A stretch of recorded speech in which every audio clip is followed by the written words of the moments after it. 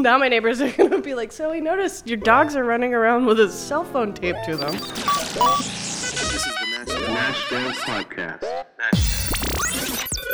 Welcome to Nash Dev, a podcast about software engineering and the Nashville developer community. I'm Corey, and today Jason and I are talking to John Berriman, a discovery engineer at Eventbrite here in Nashville and the co-author of a new book, Relevant Search. Nash DevCast is a production of Relationary Marketing. Enjoy. So I have an important question. Why did you pick the man smoking a very long pipe for the front page? Did you pick it, or did they pick it for you, or like what goes into that? Yeah, so that was kind of interesting. I will say mostly good things about Manning, but that was something that was I picked a picture. They have this giant manual of pictures that you can choose from that all look kind of similar to that. And my dad used to be really into Native Americans, and there was one that was a Plains Indian. So I thought, like tracking, relevant search, the search for stuff. So I picked the Plains Indian, and they're like, hey, that's pretty good. How about this guy instead? So my co-author's like, yeah, John, this is good. It looks just like you. It's got the same funny mustache. We're golden. And I'm like, okay, I'm exhausted, so it looks great.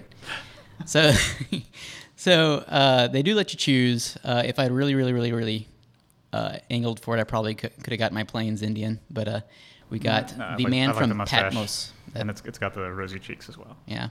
We did find out after the fact that this is Man from Patmos, which is vaguely a reference to the Bible, the book of Revelations, which was authored by John, who was on the island of Patmos.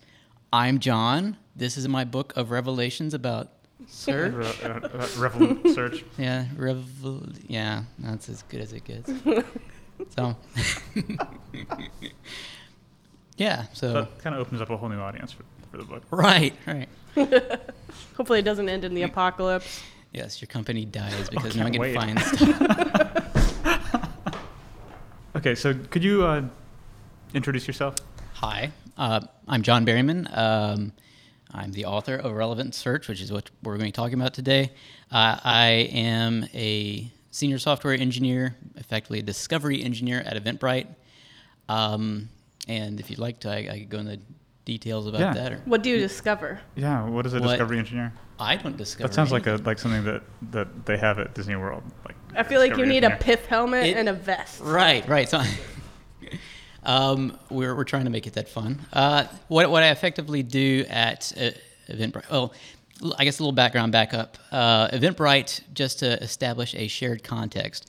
Eventbrite historically has been a web platform for event organizers. You can put together a small event, a large event, and what we do for the organizers is give you a place to advertise it, easy way to market to your consumers, the people who attend, and we take care of the annoying bits about credit cards and stuff like that. But we've started to notice recently that we built a pretty successful business on the organizer side only, but there's another entire half of the market that we're not really paying much mind to yet. All the consumers. Right now, we expect the organizers to drive them directly to the effectively the ticketing pages and checkout. So my piece of the puzzle is actually beefing up the other side of that marketplace.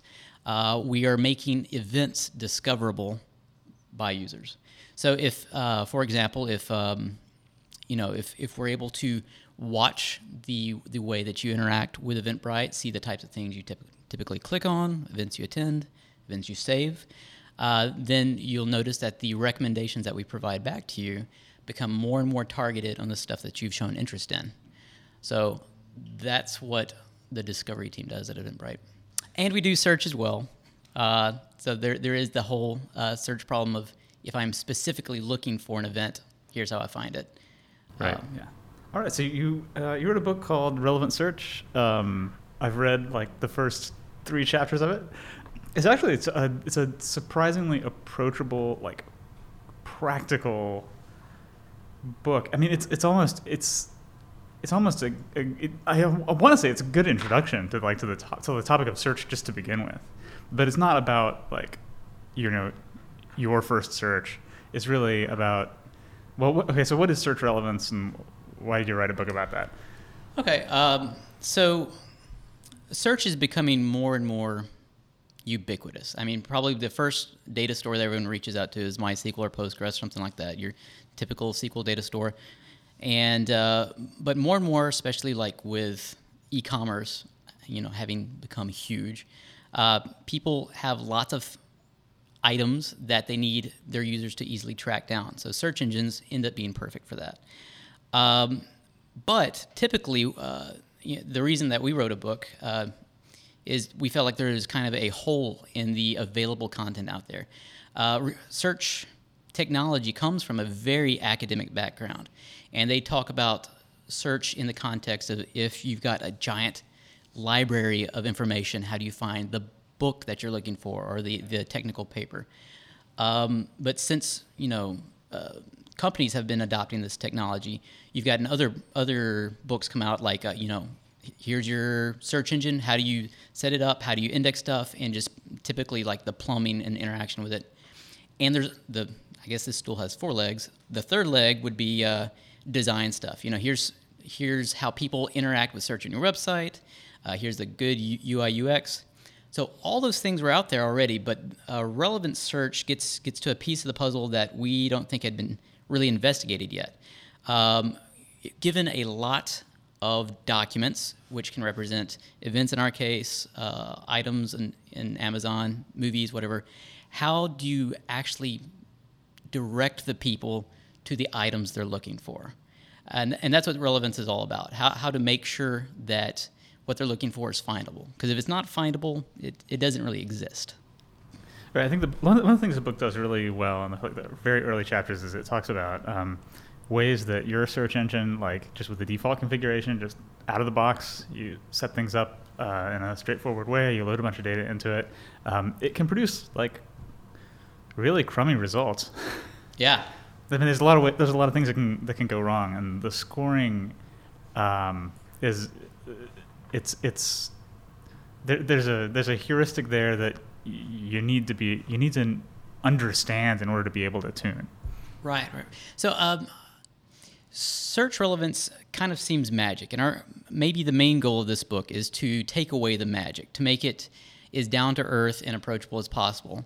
And one of the things that you're really kind of hinting at right there is, at the core of it, a search engine is really a fairly simple data structure. There's not much it really can do. It's effectively a sophisticated token matching system that is also good at ranking documents, sorting them in some order.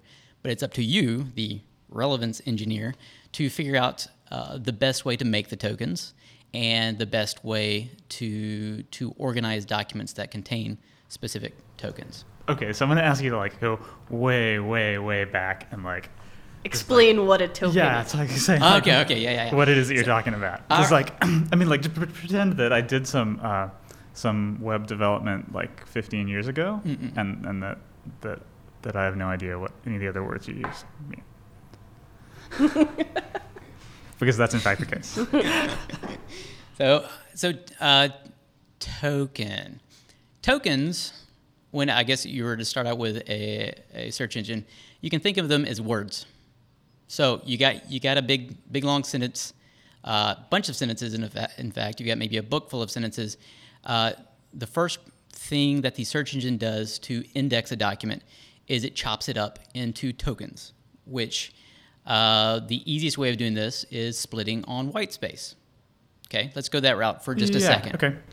So if you split on white space, you got the quick brown dog something. What's the sentence? The quick brown fox jumped over this. No, the lazy fox jumped. I don't remember. I should have this sentence memorized. I've heard it a bazillion times. There's a fence in there, field. and there's a fox.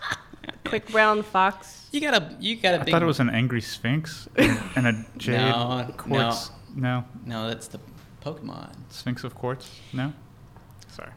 So the problem with tokenizing purely on white space, consider this.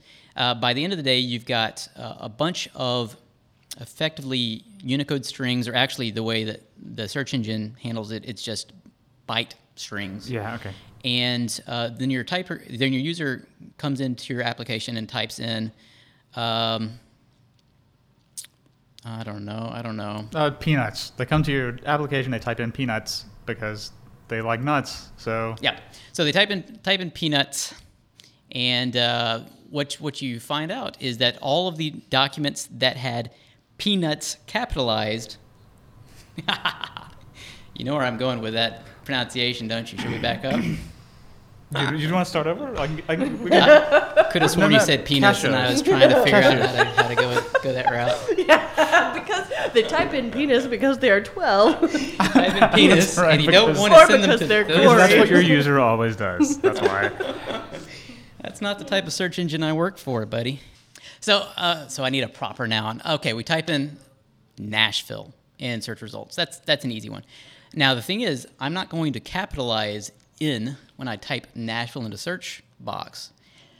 But we've just tokenized everything by spaces, which means we haven't really done anything else to it. The byte arrays that represent tokens have capital N almost every time the word Nashville occurs in text. So by default, that won't match anything. So let's, I guess what is the easy thing to do? I guess you could. To lower everything. Yeah, we need to lower. Like, so we're going to lowercase when we bring things into the search engine's index. Like before we do anything else, before we tokenize, we're just going to lowercase the entire thing. That's right. All right. So you are thinking the right way. So let me throw another wrench at you. If you have Nashville, comma, the coolest spot on earth, Yeah, that's no Comma good. is going to be in there. comma's in there too because you split a white space. So we've got to. Yeah, So- we've got to do something about Do punctuation. you probably scrub throw it out away, I guess. punctuation? So But what about something that's like hyphenated? oh yeah. There's Yeah, you want to keep apostrophes several, or something. I don't know. Yeah. There's like 7 circles of hell as you get deeper and deeper to these problems, and that's one of the big things about relevance. So we've just walked through actually a nice little mental exercise that is, I'd say, about half of the equation for what a relevance engineer does.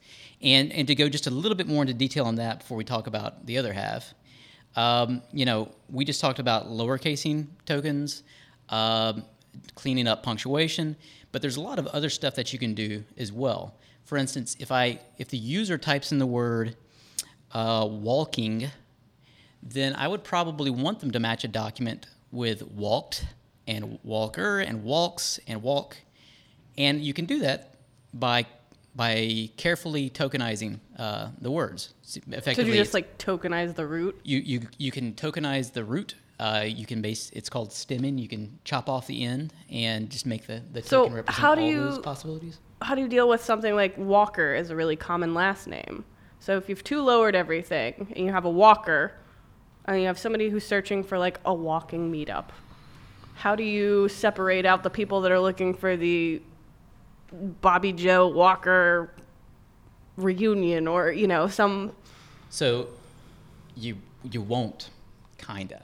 You got to be very careful. What you'll find out. So the first rule of search engines is that they are sophisticated token matching systems, and really they don't know anything besides that.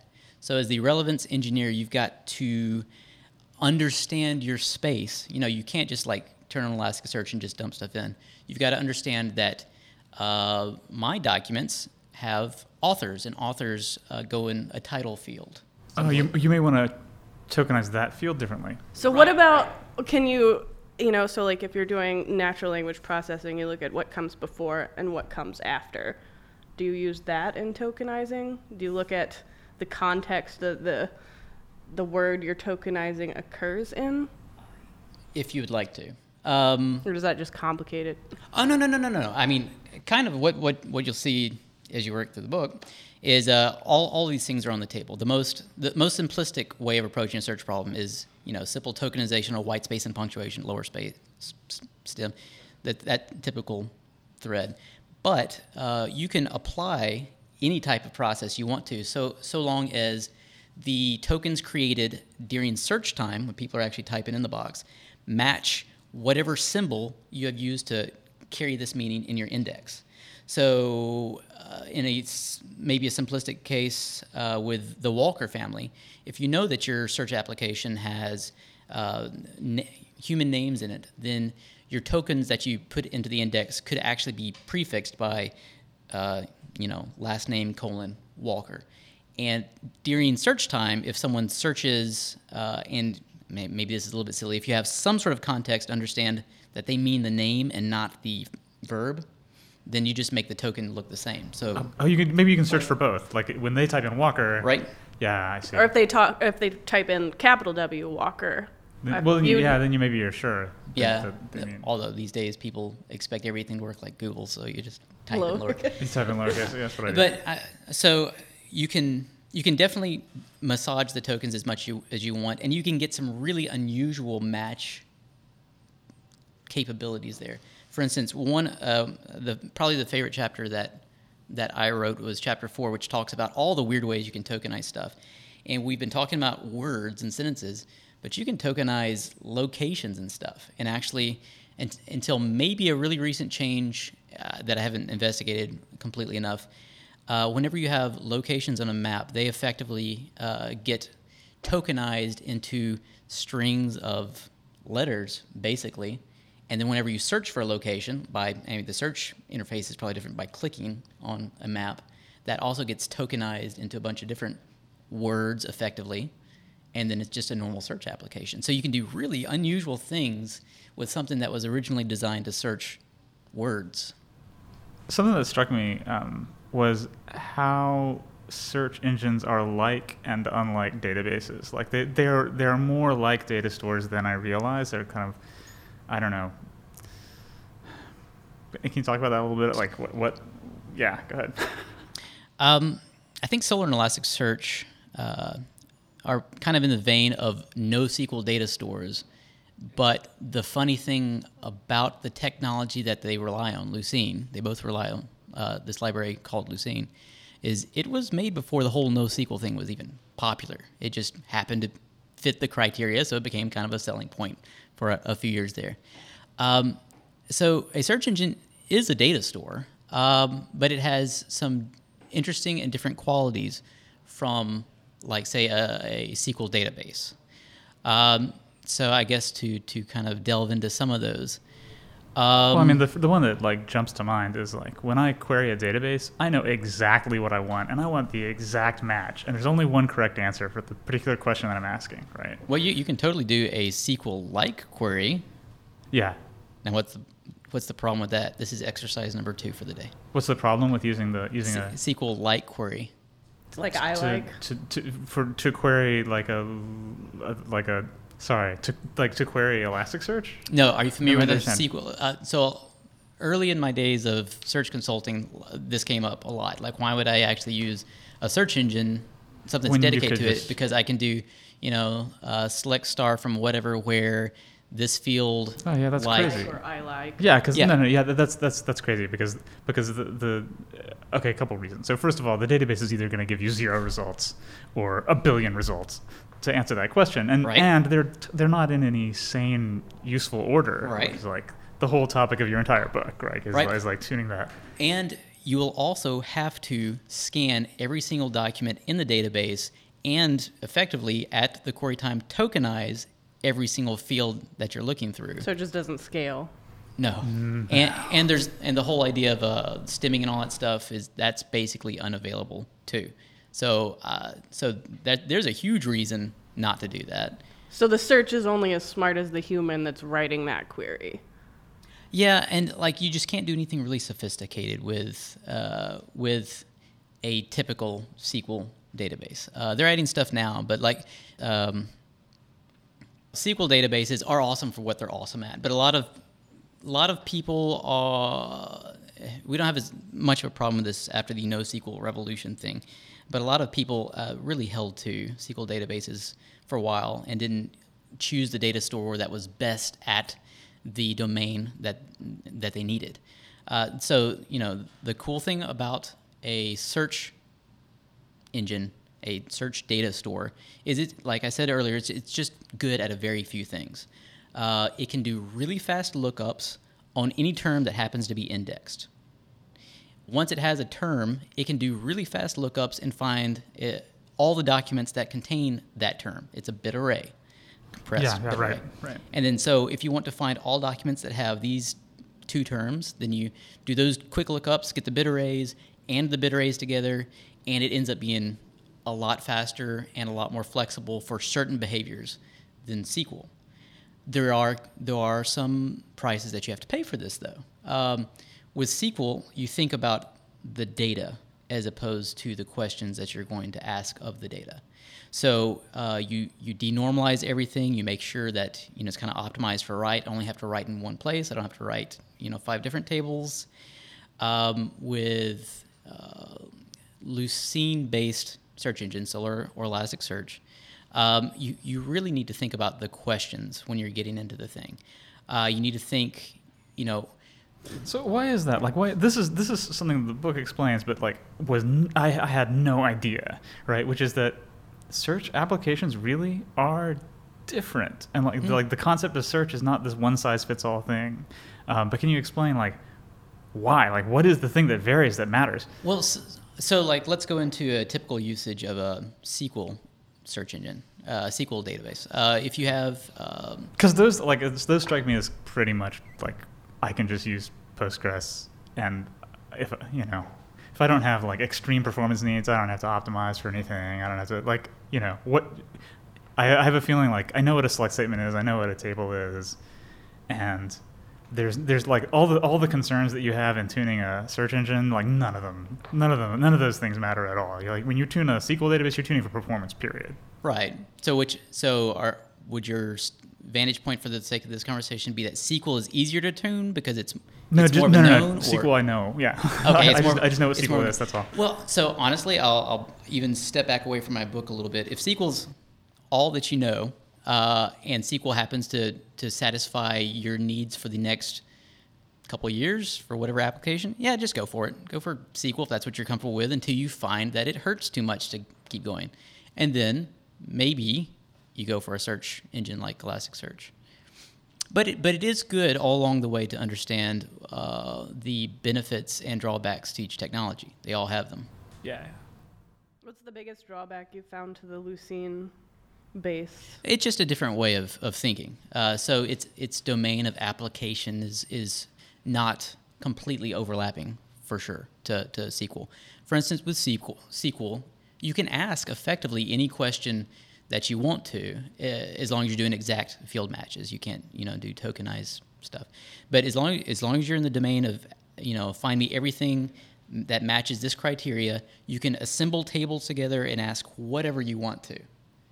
But with search technology, the data store, part of the reason I like it so much is it really is a lot simpler than MySQL. There's just not, honestly, there's not much to it. I could diagram it on the board with 2 squares.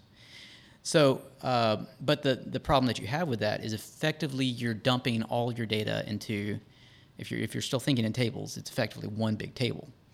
So if you want to answer a specific problem, you have to think about it. You have to think about the questions you want to answer beforehand and make sure that data is appropriately collected into that table. And if you want to ask questions off of that, then you've got to make another table effectively. So, and you have to denormalize your database into the types of questions that you want to answer. It makes me think about what is the question? Or the answer to the question. We know the 42. When you started writing the book, you were already, you were both already experts in this subject, right? So it was a really good topic for you. But did you learn anything during the writing of the book about the topic, or was it pretty much just the suffering of deadlines and words? How do those work? No, we definitely learned about the topic too. So the company that me and Doug worked for at the time that we worked together is called Open Source Connections, and primarily during my tenure there, they were consultants with Solr Technology, which is a competitor to Elasticsearch, good search engine, yada yada. But that had been our primary experience coming into this book. We both had some experience with Elasticsearch, but not just super, super deep experience with it. But, we could see the writing on the wall. We could see that there has been considerable interest drawn into Elasticsearch. And we knew the ins and outs of Lucene pretty well. Both these technologies are based on that. So we knew what you should certainly be able to do, even if we hadn't quite come in contact with it yet, or Elasticsearch. So we jumped in and wrote a book about Elasticsearch, having pretty good experience, but not just great experience with that. By the end of the book, we were Elasticsearch experts. Yeah. So how do you become an expert in something, Jason? So, yeah, you volunteer to give a talk on it is what you do, and then you have this stressful experience, and then you're an expert. Yeah. Or if you're truly crazy, you volunteer to write a book. That's. So how did you get interested in search in general? What got me interested in search to begin with? Well, honestly, a disinterest in my career at the time got me interested in anything besides my career at the time. And anything happened to come in the shape of search technology. I was, out of college, I was an aerospace engineer. I worked for a small government consulting shop in Charlottesville, Virginia. Really, really, really interesting projects, always. Satellites, aircraft, and even weird stuff like we had a DARPA experiment to model children's educations by analogy of, what if kids were aircraft? Weird is, what? Isn't that weird? Yeah, but we knew about control systems for aircraft and Kalman filtering, and so it's the proposal made it make sense. We got the proposal, but the thing I found out going through a lot of time there is that a lot of the government contracts didn't really come to much in the end. You did a lot of work, interesting topics, but you put the book on the shelf. You wrote a book, put the book on the shelf, and then you're done with it. So I got interested in entrepreneurial type things. I started organizing events in Charlottesville around technology and entrepreneurship. I wasn't trained as a developer, but I'd gotten pretty good at Java and tinkered around with other stuff. And the owner of Open Source Connections befriended me at that point, and he's like, "Hey, let's teach you search engines and get you consulting," and that was a wild ride. And but by the end of it, I knew quite a bit about search technology. So at the beginning, you said that there are two halves to this. You told us about the first half. What's the second half? Oh, yeah. So we've talked about how tokenization is hard. Typically, you think about tokens as words, and until you really get into the deep issues of relevance and realize that, you've got to be careful about matching what the user's typing in with whatever you've indexed. So that's the tokenization side of things. The other thing that search engine technology is really good at is ranking based on some function, whatever function you've thought of. And they have a lot of good primitives, if you will, built into search technology to do that. But one of the things that SQL technology can't do is order the results according to relevance. It's because it's kind of a vague notion, and SQL doesn't really deal in vague notions like that. Search technologies are really good. So a really rough example of kind of the tip of the iceberg for this half of relevance engineering is by default, documents are scored according to TF-IDF is the name of it. So that stands for term frequency, inverse document frequency. So what are those things? This is the academic idea that underlies everything that search engines do, and it's ridiculously simple. Yeah. Can you just go ahead and explain it? Because I think this is awesome. So I might as well just stick with the word TF-IDF because I mean tokenize that in your head is this idea that I'm about to spell out that is really simple. A document is more relevant if the word you're searching for is in it more times. That's the term frequency. So if I search for dog and this document has the word dog in it 20 times, and it's a lot more relevant potentially than something with the word once. Yes, right. Now that's term frequency. That's that. Inverse document frequency is if I'm searching for two words. Let's say I'm searching for the dog. Now, the document frequency is the number of times that the word occurs across the corpus, across the set of documents, the corpus. Okay. The document frequency is the number of times that the word occurs across the set of documents. So the word "the," for example, is It's in in every every document. document, Yeah. So the doc frequency is equal to the number of documents. The word "dog" probably occurs in a small set of them. Maybe 1% or something like that.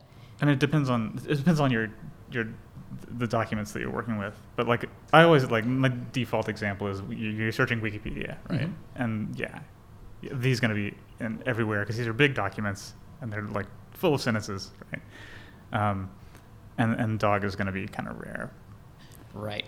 So the way that the document frequency factors into the default scoring algorithm is, the word "dog" occurs in this document 20 times, so it's really important.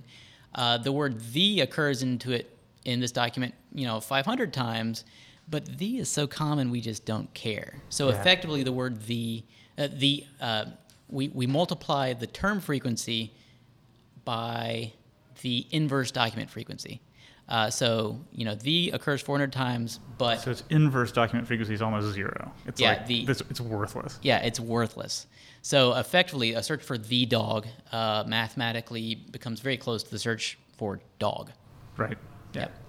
So what if you have a document that contains dog, dog, dog, dog, dog, dog, because you're trying to game the system? Yeah. Well, the way that really sophisticated search engines like Google get over that is they have PageRank. They have a different signal that also weighs in with the pure text relevance. Pure text relevance can be broken by malicious parties, by the way you just said. So an interesting part of what we tried to address in this book is, you don't just have the relevance according to the text in the document, but relevance also for business, practically speaking, has to do with how much money you're going to make by showing them some of these things. So you might promote items that are popular right now, or even promote items that you just need to move off the shelves and get out of your inventory. So you can tune the notion of relevance. What? Yeah, it happens all the time. I'm crestfallen. Your search engine is lying to you. Here's how. We can make a good blog post title. It's a good link bait type thing. So, but an important part of search relevance for a lot of companies is how to weigh these two concerns together. If you focus too hard on selling the high value product, then the relevance from the user's perspective is going to be horrible, and it'll break down for both parties. They'll just leave. Yep. If the relevance is too centered towards text, then you might suffer from these parties that are gaming the system, or you might promote something that is, though very well described in the document, is actually not that great of a product. Yeah. So it's an interesting balance, and this is where the science does definitely meet the art. Yeah, and it's where like different companies' uses for different organizations' needs are really quite different, and that's something I really didn't know coming in. Another example that's in the book is if you're Twitter, right? Your documents are really, really compressed, and people don't spell check them, and they don't use grammar at all, and so it's just different. The way you implement search is going to be very different. Yeah, how do you deal with misspellings, or R as in the letter R instead of ARE, or truncated speech? So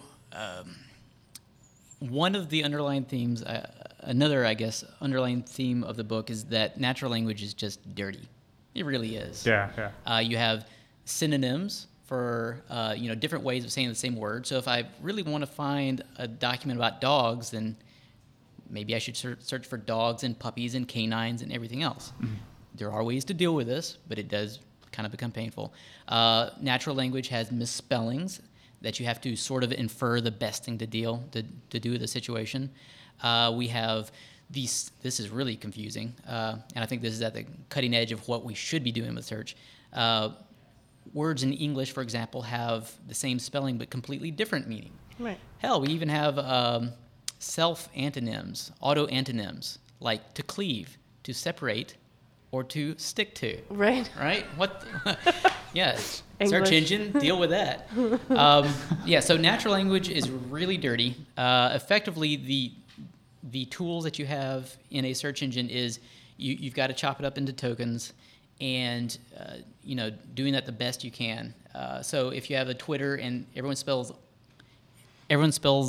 R with just the letter R, then you say, okay, well, that's a synonym for a different word, A-R-E. Mm-hmm. And then you say, that occurs in every document, so I'm not going to index it anyways. Another, you mentioned that all these different companies have very interesting different use cases for search technology, and that's actually one of the things I kind of wanted to call out. We earlier described, some of the ways that search is challenging as compared to like SQL technology. You have to think ahead about your questions, right, and figure out how to shape the data. But with some of the benefits that it has over like SQL technologies, when Elasticsearch came out, they effectively, the reason that they came to prominence so quickly is because they took these same data structures that had been used to search libraries and they turned them into log aggregation. They turned Elasticsearch into a log aggregation engine effectively. What do you mean by that? Log?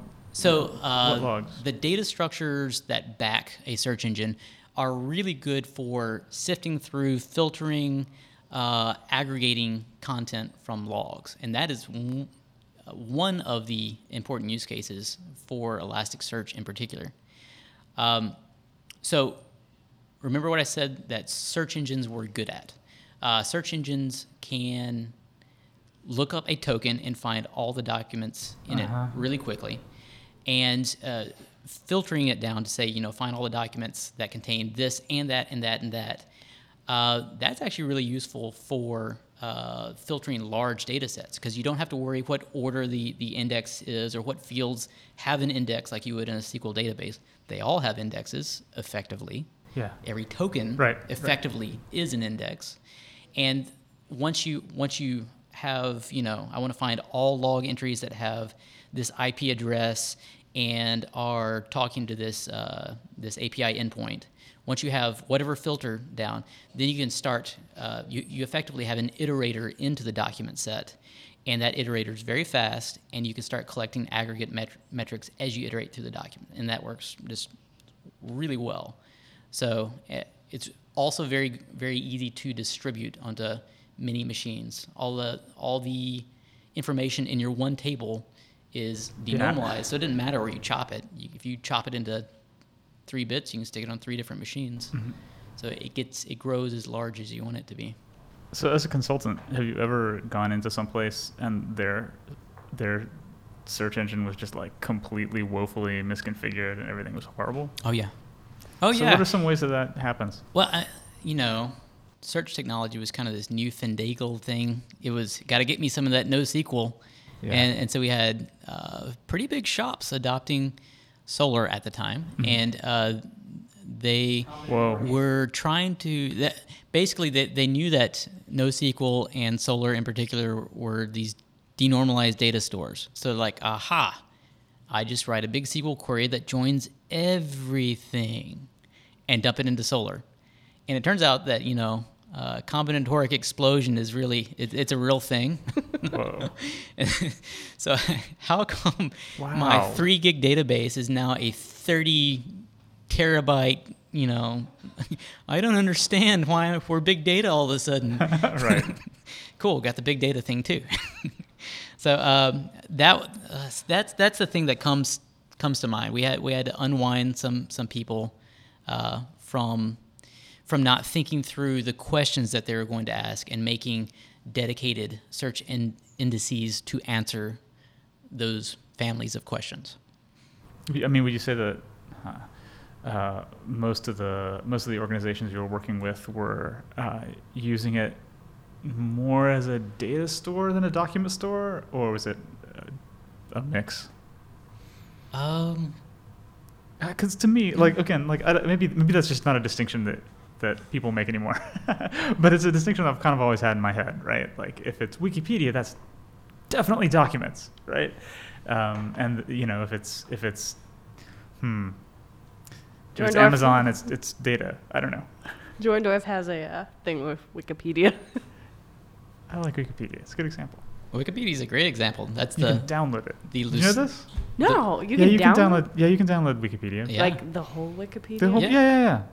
As a matter of fact, that is the Lucene test set. When they want to see if Lucene is actually working, they fire off that they get the most recent version of Wikipedia, and then they just index the entire thing and just start running queries against it, and make sure that it comes back with what needs to come back. I mean, it sounds crazy, but I mean, it's huge, right? Right. But it's all text, Right. right? Like, so if you just download like the Right, it's zipped not gonna be bundle huge. of all just text, it's I don't know, tens or hundreds of gigs. It's not unmanageably huge. Yeah, and it's English text. I downloaded it over Wi-Fi this weekend.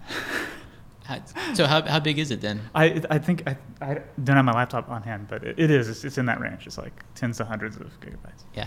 Huh. It's not quite as big as you'd think the world, Compressed. the entire world of knowledge. Oh, compressed? Yeah, Okay, so it's that's the English only, and again, just the documents, not any of the images or anything else. I had no idea. Cool. That's what I'm gonna do tonight. No, it's like this playground, right? Like, Well, sometimes it's hard. Like I like playing around with natural language processing, and well, have you indexed it yet? no, I haven't. right, but that's what we're gonna do. I just need to empty the trash and like go and clear out some podcasts, and then we're gonna totally index Wikipedia on my laptop. Is it cleaned up of the markup? No, not at all. There is But- there. Maybe you don't care, but there Maybe is. I don't there care is- at first, right? And then Well, I'll see how bad it is, and there- then I'll want to do something different. There is, and you probably will want to clean it out if you want to do much actual searching on it, because it's Yeah. a mess. But there is an analyzer that is part of Lucene that is specifically for cleaning out Wikipedia Wow. Markdown. That's what they use for the test. So I actually have a question about that. Like, I was just after I read a couple of chapters of the book, I'm thinking like, wow. So how would I tokenize Wikipedia? What would I want to do? And I'm thinking like maybe I want to treat headings as special, or maybe I want to do something that's a little bit like PageRank, since Wikipedia has cross references throughout the entire thing. How would you? So just to go back a little bit, if you did want to treat headings as like words that appear in headings as more important, how would you do that during tokenization? Like, what's the idea? Yeah. So whenever you index, let's say a Wikipedia article, you're probably going to have something in front of Elasticsearch that breaks it up a little bit, turns it into a JSON document, and sends that JSON blob into Elasticsearch to do with it what it will. Now, part of the thing that you can do during that process is split out according to the fields that you find are most interesting. So you can make up fields. It didn't have to be whatever the document actually had in it. You could separate out specifically a field for headings, H1 headings, H2 headings, whatever, and you can index those but not store them, which actually might save you a little bit of space because those are two different things. And then at search time, you boost on matches that happen to occur in your H1 field, and you boost less on H2, and you boost even less on normal documents. So that would handle the use case for different levels of importance for the text. So the thing is, a JSON document, by the time you're done with it, right? Like by the time you're done pre-processing it and you're ready for Elasticsearch to take it, you're handing it off at some JSON document. Right. And then that gets maybe do those different fields get indexed separately? The fields you can think of get indexed separately. Okay. Effectively, internally it doesn't really matter that much because it's the same thing effectively as prefixing every token with the field name of the token. So doesn't really matter. But yeah. So you can at least during query time differentiate from the fields. And it's at query time where you can specify a boost for a particular field, which says, if you find a match on the header 1 field, then weight it 10 times heavier than a match on a header 2 field, weight that 10 times heavier than a match on the description field, something like that. And all of which is stuff that goes into the formula that computes the score of each search hit, and then it affects ranking. Yeah, so we talked about the TF-IDF thing earlier, and that's kind of the atomic, the smallest piece of relevance that you can put together. But if how well the text matches might be one signal, but you can differentiate with, how well the text matches in the description field versus how well the text matches in the title, and you can consider those separate entities and, weighted average them together separately. There's a lot of different knobs and that you can turn and twist to make search relevance work for you. So how did you end up in Nashville? Oh, baby. Had What, a kid. really? Yeah, that's what got me. So, my parents moved to Nashville when I went off to college, and so that put them here. My sister moved to Nashville probably about 4 years after that, after she got out of college. And I, at the time, I had a job in Charlottesville, Virginia with my wife. So we had little Meg Berryman. Her Japanese name is Megumi. And we decided to move back to the free babysitting land of Nashville. Yes, right. So- No, I actually have a very similar story. Yeah, a lot of people do. So, but it was a happy move. It wasn't something. It was. I really looked forward to actually being back towards family, but also being in Nashville because I think a lot of neat things are happening here right now. I did a lot of stalking before I ended up moving here. All right, so picks. My pick today is, did you know that you could get a blister on your eyeball? You can have a blister on your. When you say on your eyeball, you're talking about Like, no, on the. There's not skin there. There like, you mean your is. You eyeball? have specialized eyeball skin, and you can get a sunburned cornea. I had a blister on my eyeball about 2 months ago. Yep. You I can had a get- blister on my eyeball last week. I thought my eyeball was falling out. Yeah. Wow. So are there eyeball skincare products? I guess there are, right? I mean, like there's a Renew bunch of eye them. drops or Yeah. whatever. Those are eye lube. John, what you got? I was reading a book recently. Well, actually, I was writing it. Relevant Search. It's been on my mind. For like 2 years now. That was gonna be my pick. Yeah. It's okay. I got it. Honestly, I couldn't think of anything outside of books since I was so primed to think about books. So I do have one book that I actually did find a pleasant nonfiction read. If you like kind of the armchair psychology type books, it's by Daniel Pink and it's called Drive: What Motivates Us. And I just found it really fascinating. It has to do a lot with intrinsic motivation versus extrinsic motivation. Why, for example, you're less likely to work hard for a salary as opposed to working hard for something that you just really think is fun and interesting. Okay. And it's just lots of different experiments and stuff to back up his thesis. I thought it was a good read. All right. So my pick is Meteor Burst Communications. What is a meteor burst communication? I don't know, but it was on Wikipedia and it was awesome. That's Always comes back to So Wikipedia. go search for it, and if you find it, Tokenize that's it. because somebody tokenized something like really well. What is it, though? Meteor burst communication is this kind of radio communication that you can only do during the time immediately after a meteor zips through the atmosphere, creating this ion trail. And you can bounce a signal off the ion trail. That's awesome. And people use it for, like, amazingly weird stuff. You've been listening to NashDev. We're a production of Relationary Marketing, edited by Rodney Norris and Clark Buckner. Like us on Twitter, Facebook, and SoundCloud at NashDevCast. And if you review the show on iTunes, let us know, and we'll send you a sticker.